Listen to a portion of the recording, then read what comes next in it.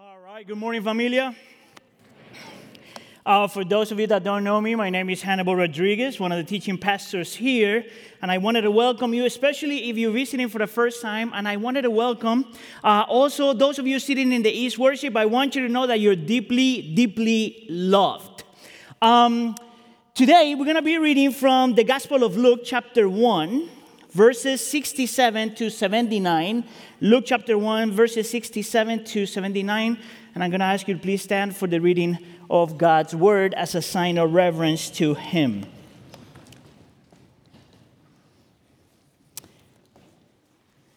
This is the word of the Lord.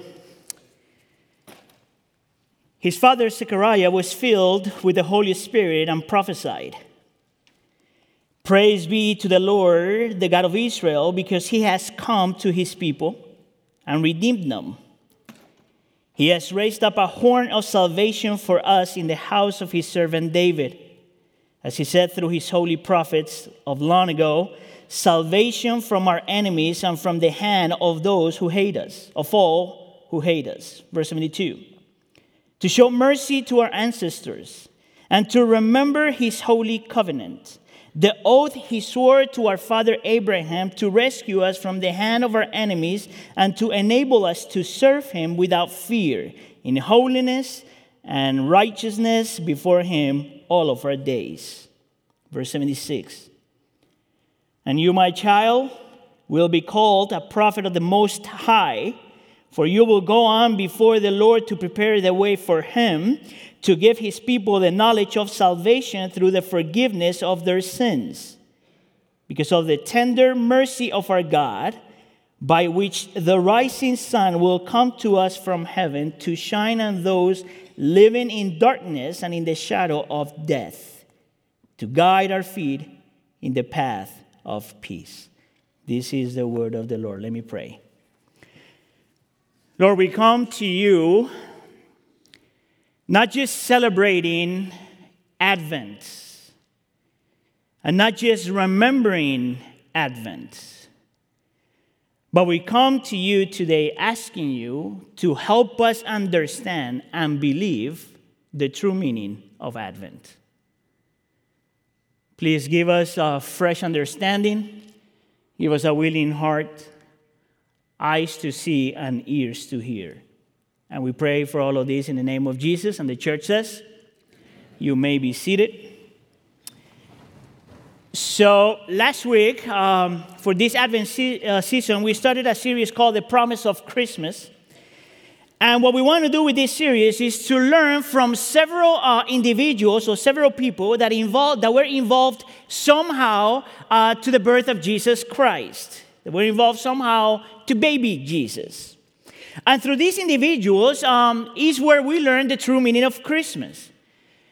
And it is through these individuals that we remember and we celebrate Christmas or Advent. And as Rob, if you were here last week, as Rob mentioned it last week, we don't want this Christmas to miss the meaning of Christmas. That would be tragic. Last week we learned about this through Mary and her encounter with the angel. And today we learn through Zechariah. What is interesting about this man is that with him we're going to learn what a good Christmas song looks like. Because if there's anything that is worth rejoicing during this season, are Christmas songs. But I want to argue that a good Christmas song not only helps you understand the true meaning of Christmas, but a good Christmas song transforms your heart. And according to Zechariah here, we're going to see that a good Christmas song has three elements: good news, bad news, and surprising news. If the song is worth anything, it must have these three elements: a good news, bad news, and surprising news. Let's go with the first one, good news. I have to start by giving you a little bit of context on Zechariah here, just in case you're not familiar with this story. But Zechariah was a priest. And usually priests in the Bible are people that represent people before God. And every now and then they go into the temple, into God's presence to plead for God's people. That was Zechariah. What is interesting about this man, though, is that his name is God Remembers. And I want you to keep that in mind because I'm gonna come back to that later on. And he's married to a woman, and her name is Elizabeth. Her name means God is faithful. And I'm going to ask you to remember that later on as well. Now, the interesting thing here, though, is that Elizabeth couldn't have children. But by a divine intervention, God allows her to get pregnant, and she becomes the mother of a famous character in the Bible, famous person in the Bible. His name was John the Baptist. What is interesting, though, about John the Baptist is that his name means God is merciful. God remembers, God is faithful, and God is merciful. Now, this is not just a coincidence. This is God intentionally using and choosing a family so through them we understand what we're celebrating in Christmas. Now, like any good story, there's got to be drama. If there's no drama, it's not a good story. And we know from the text that Zechariah receives this visit from the Lord, and God tells him that his wife is going to have a baby. But for many reasons, he cannot believe it. He doubts God's power and God's goodness, and God disciplines him, and for 9 months, he cannot say anything at all. Actually, he started talking again once the baby was born. Through 9 months, we find this man thinking, praying, pondering, and seeking God's presence. And out of those 9 months, the first thing he says is this: praise be to the Lord. 9 months. 9 months of meditation.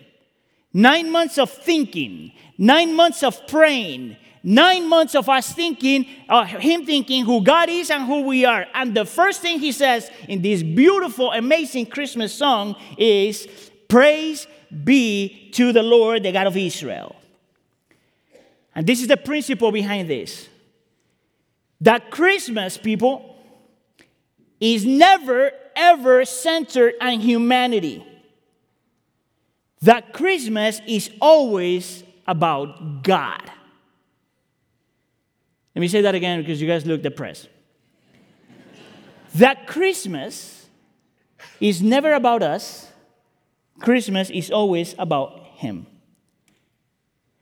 And I would say that that's the radical difference between cultural Christmas and the Christian Christmas. See, the culture of Christmas says that the most important person during this season is you. And the Bible says that the most important person during this season is God. Our culture has turned Christmas, Advent, into this sentimental celebration. Nothing wrong with any of that. But it's a celebration that is extremely anthropocentric, meaning that the center of everything is man. It's about me celebrating. It's about me having. It's about me receiving. It's about me asking. It's what I want, what I'm about to buy, what you're supposed to buy for me. And the great example of this, and I think that I can make my point clear here, is just by looking at the top 5 Christmas songs according to Spotify. Now, if you don't know what Spotify is, for those of you that are not familiar with that, it's kind of a program in which you can actually get digital music and you have access to thousands and thousands and thousands of songs. And the way they work is whenever they want you to hear a song, they tell you which are the most popular songs in every season of the year. Interesting enough, the 5 top songs during this season of the years are, number 1, pay attention to these people, all right? If you like Christmas music, this is not good music. The number 1 song during this season is All I Want for Christmas Is You by Mariah Carey. Now, listen up. Nothing wrong with the song, but the song is lame. It's a romantic song. It doesn't have anything to do with Jesus and what He came to do. Second song is called The Last Christmas. Now, this one I have to read a little bit so you understand why is it that I struggle with this kind of music. It says, last Christmas I gave you my heart. But the very next day you gave it, away this year. To save me from tears, I'll give it to someone special. It doesn't even rhyme. The next three songs is beginning to look a lot like Christmas. That song doesn't say anything at all. It's actually the kind of music that you hear at Macy's when they want you to buy something. Song number 4 is Justin Bieber. Mistletoe. And the last one is, this is serious, people. Ariana Grande's song, Santa Tell Me. Now listen to this, because this is profound here. Profoundly wrong. Listen to this. Santa, tell me, if you are really there, don't make me fall in love again. If he won't be here next year, Santa, tell me if he really cares. This poor girl is so confused. First of all, Santa is in the business of giving toys. He's not a counselor. And number 2, he doesn't know the future. He's just a human being. Now, the reason why I wanted to spend a few minutes making you laugh about this is because this is a reality of our culture. It's an extremely man-centered Christmas. But from a biblical perspective, Christmas is not about us, it's about Him. Praise be to the Lord, the God of Israel. Praise be to the Lord, the God of Israel. Praise be to the Lord, the God of Israel. But then Zechariah tells us that Christmas is not just about God, but it's about God choosing to come to us. And we see this in verses 68 and 78. Look at what it says. Praise be to the Lord, the God of Israel, because He has come to His people. And in verse 78, the rising sun will come to us from heaven. From the word come there in the text is where we get the word Advent, which can also be translated as visiting or arriving. And the most amazing thing about Advent season is that we remember that this awesome and powerful and self-sufficient eternal God chooses to come to us. He chooses to visit us. He chooses to come for us. And the question is, for what purpose? Well, verses 68 and 69 responds this way. He comes to redeem us, and He comes to raise up a horn of salvation. He comes because we are so bound to our enemies that if He doesn't show up to redeem us and save us, we are doomed to destruction. The reason why we celebrate Advent is because we must remember and we must celebrate that if God does not come to rescue us and redeem us and protect us and defend us and deliver us, we are doomed to destruction. We become the victims of our enemies. You see that in verses 71 and 74. Salvation from our enemies who hate us. Verse 74, to rescue us from the hand of our enemies. What I love about this verse, though, is that the word salvation means deliverance.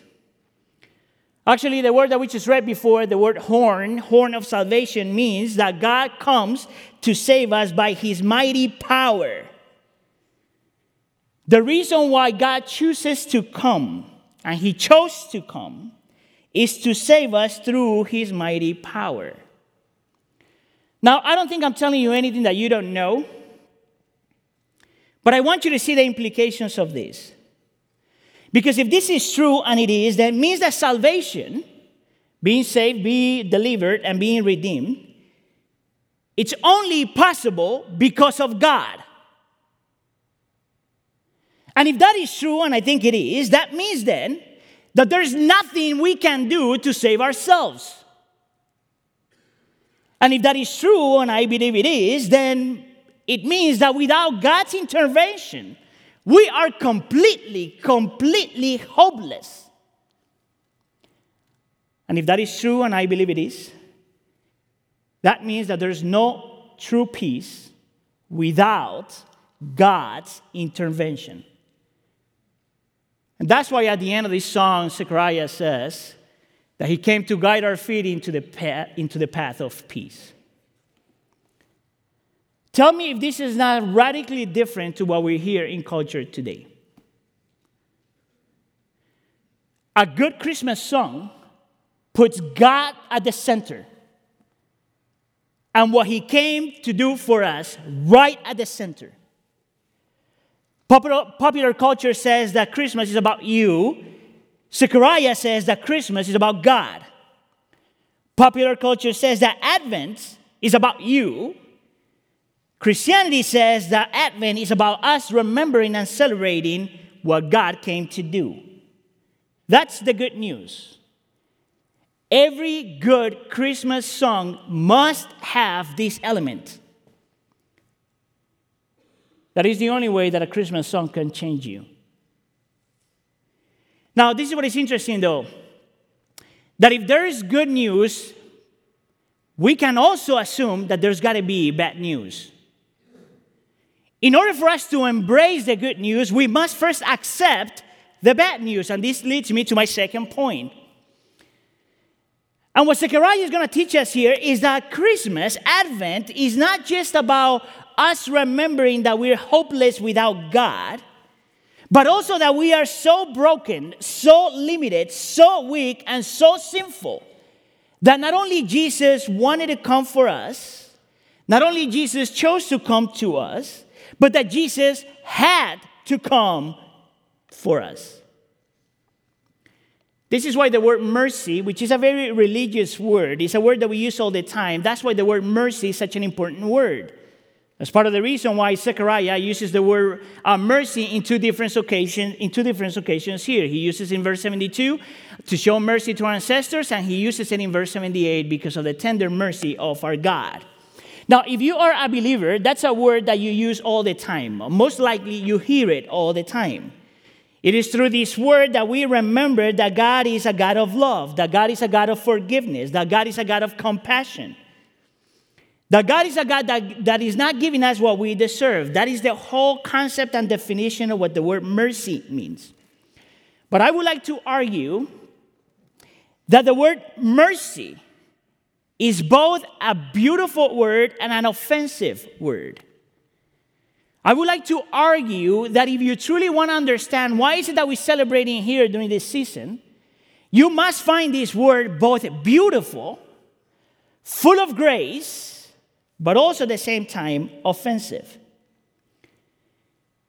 Because if Jesus had to come, the implication then is that my enemy is never outside of me.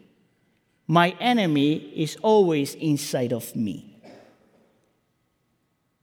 That my greatest enemy is not what happens outside of me, that my greatest enemy is always what I have inside of me.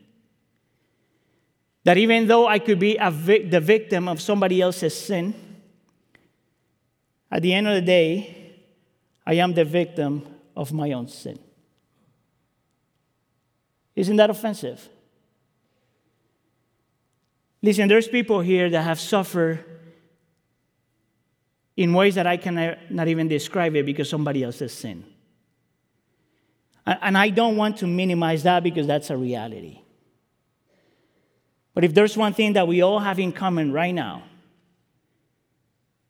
is that the worst enemy is the one that lives inside of us. And if we are the problem, we could never be the solution. And if we are the problem, that explains the reason why is it that Jesus needed to come for us. Advent is about remembering and celebrating that Jesus came for the forgiveness of our sins, as he says right here in verses 77 and 79. To give people the knowledge of salvation through the forgiveness of their sins. To shine to those living in darkness and in the shadow of death. I don't know if you have ever been in a place that is so dark, so dark that you cannot see anything at all. I don't know if you've ever been in a place that is so and so dark that you are confused all the time. You don't know the difference between south and north. You don't know the difference between east and south. You don't know where to go. You don't know what to do. You know that if you make the wrong move, there's a great possibility that you will run into problems. I think that that's the best way the Bible describes what it means to be a sinful person. Is to live in darkness. That's why the Bible describes sin as a separation from God, but also separation from light. That's part of the reason why the Bible describes sin as inability. That means that it's impossible for us to think the way we were made to think, to desire the way we were meant to desire, to speak the way we were designed to speak, and to behave the way God intended us to behave. Not only we are blind, but there's an inability inside of us to do what we were supposed to do.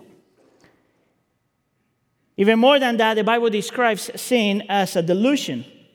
You know what that means? When you are blind to your own needs, blind to your own limitations, blind to your own sin, blind to your own self-destruction. Now, I know that when I say things like this, people get offended. And I'm saying it not to offend you, but if you get offended, that's God's business. Because that's a description of what it means to be a human being. So I don't know if you ever heard of a man named Jack Miller. He used to be he was the founder of World Harvest Mission. And whenever he was teaching on this topic, he found himself trying to convince people that this was true, because the first reaction when someone says you are a sinful person is to defend yourself and to say, no, not me. So I think that this is what some of us do. We might not say, I am the worst person in the world, but what we do is we compare ourselves to someone that is worse than us. Now, what he did through this process, he created something that he called the tongue assessment, in which he grabbed scriptures, pieces of scripture, that talk about our words and our attitude toward people with our words. And what I want to do is I want to give you that assessment to see if that's a description of who you are. All right? So for the next few seconds, those of you sitting in the east and those of you guys sitting here in the west, for the next few seconds, I want you to see if this is true of you. Or actually, I want you to see if you can actually live for 1 week, just 1 week, applying this to your life. You ready? If you cannot live this out, then the Bible is right. This is what he would say. For 1 week, do not do any of the following. Do not gossip. For 1 week. Do not spread a bad report, even in prayer. Do not complain. Do not blame shift, even if you're married. Do not defend yourself. Do not boast. For 1 week. But because the Bible always calls you not to do something, but also to do something, he added a second part to that list, and this is what he asked people to do. I want you to witness. I want you to affirm everyone you can. I want you to encourage other people. I want you to express thanks, and I want you to praise others. So he's got this amazing story in which he's telling this to these students. And he says, go for a week, try this, and then come back. And if you did this well, then you are a righteous person. You are not a sinful person. And at the end of that week, this guy comes back and he's super happy. And he says, I did it. He says, how did you do it? And he said this, I did not talk for a whole week. You know what the problem is with that, though? That only applies to the first half of the test. Because the second half says that you're supposed to use your words for edification. And if you're not doing that, you're sinning just as much. So can you do that? Okay, forget the week. Just today, at the end of the service, just today, from the time we finish here all the way to 10 o'clock at night, which is usually the time that people go to sleep.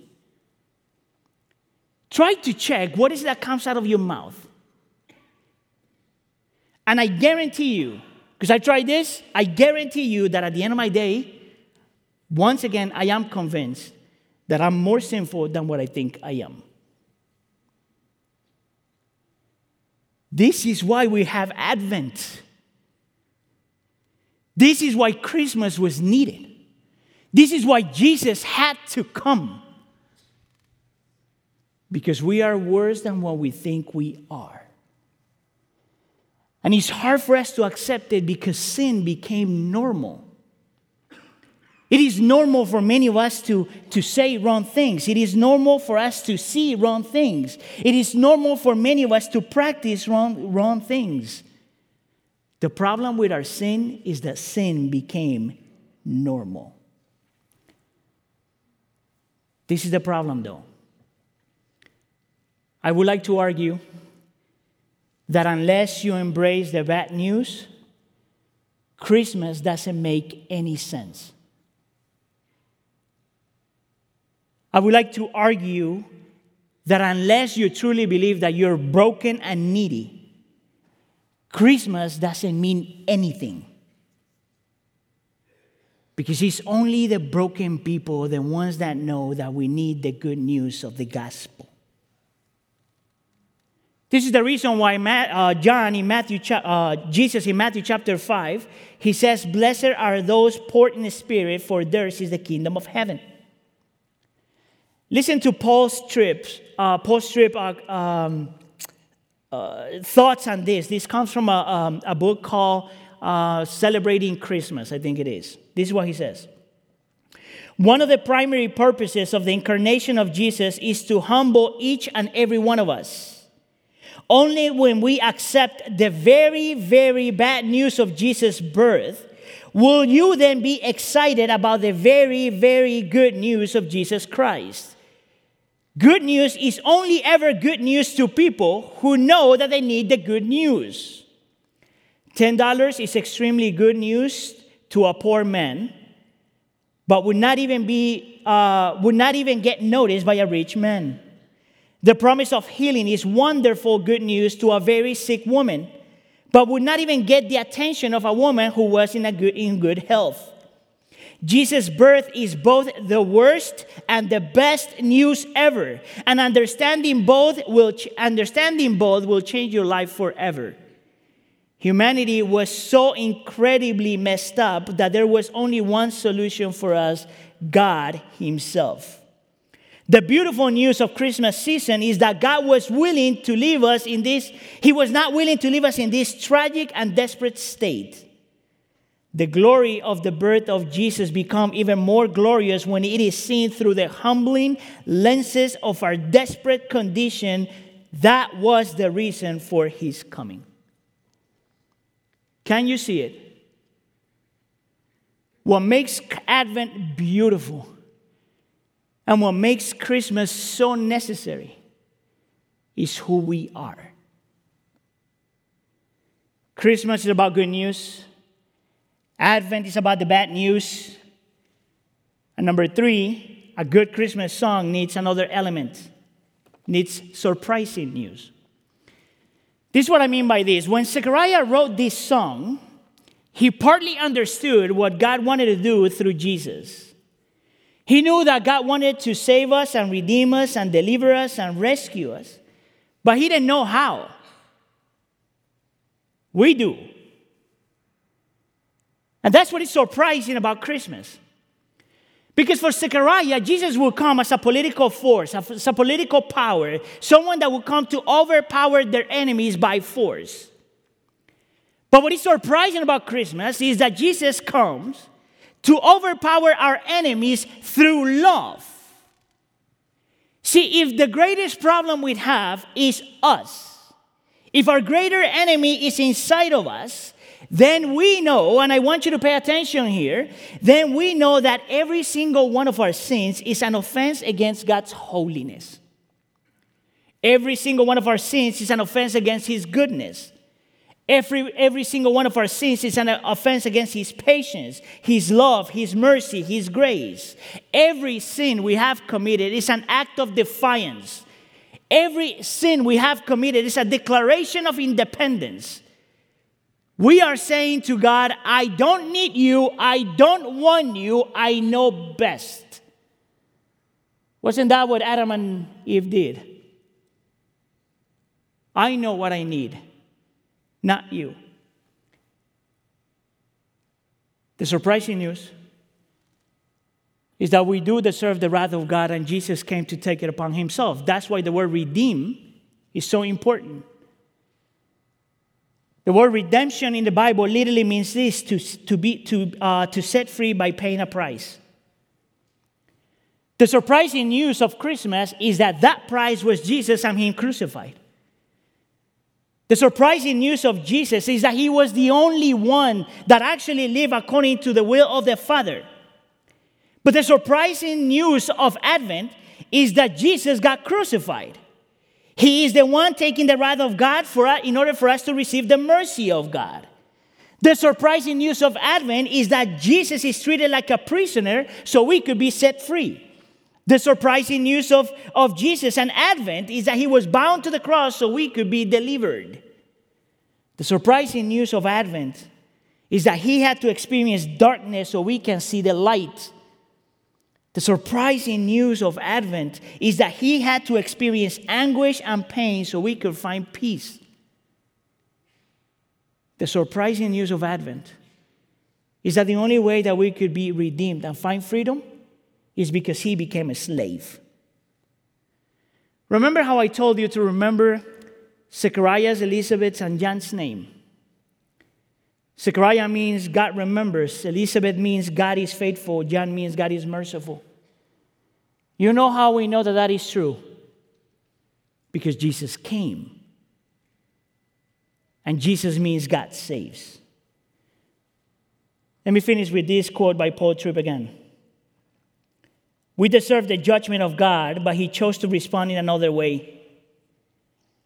Not because of what he saw in us, but because what was in him.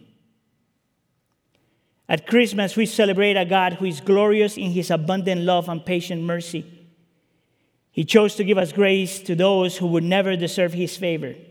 He chose to rescue those who could not help themselves.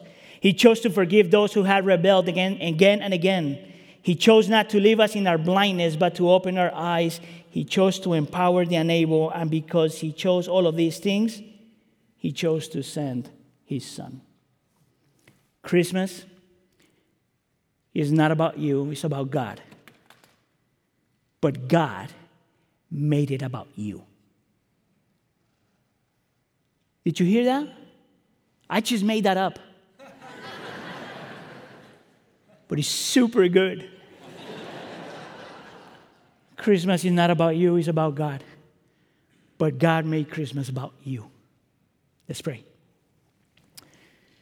Beautiful Savior, we are so thankful. We are so thankful because of your grace. We are so thankful because of your mercy.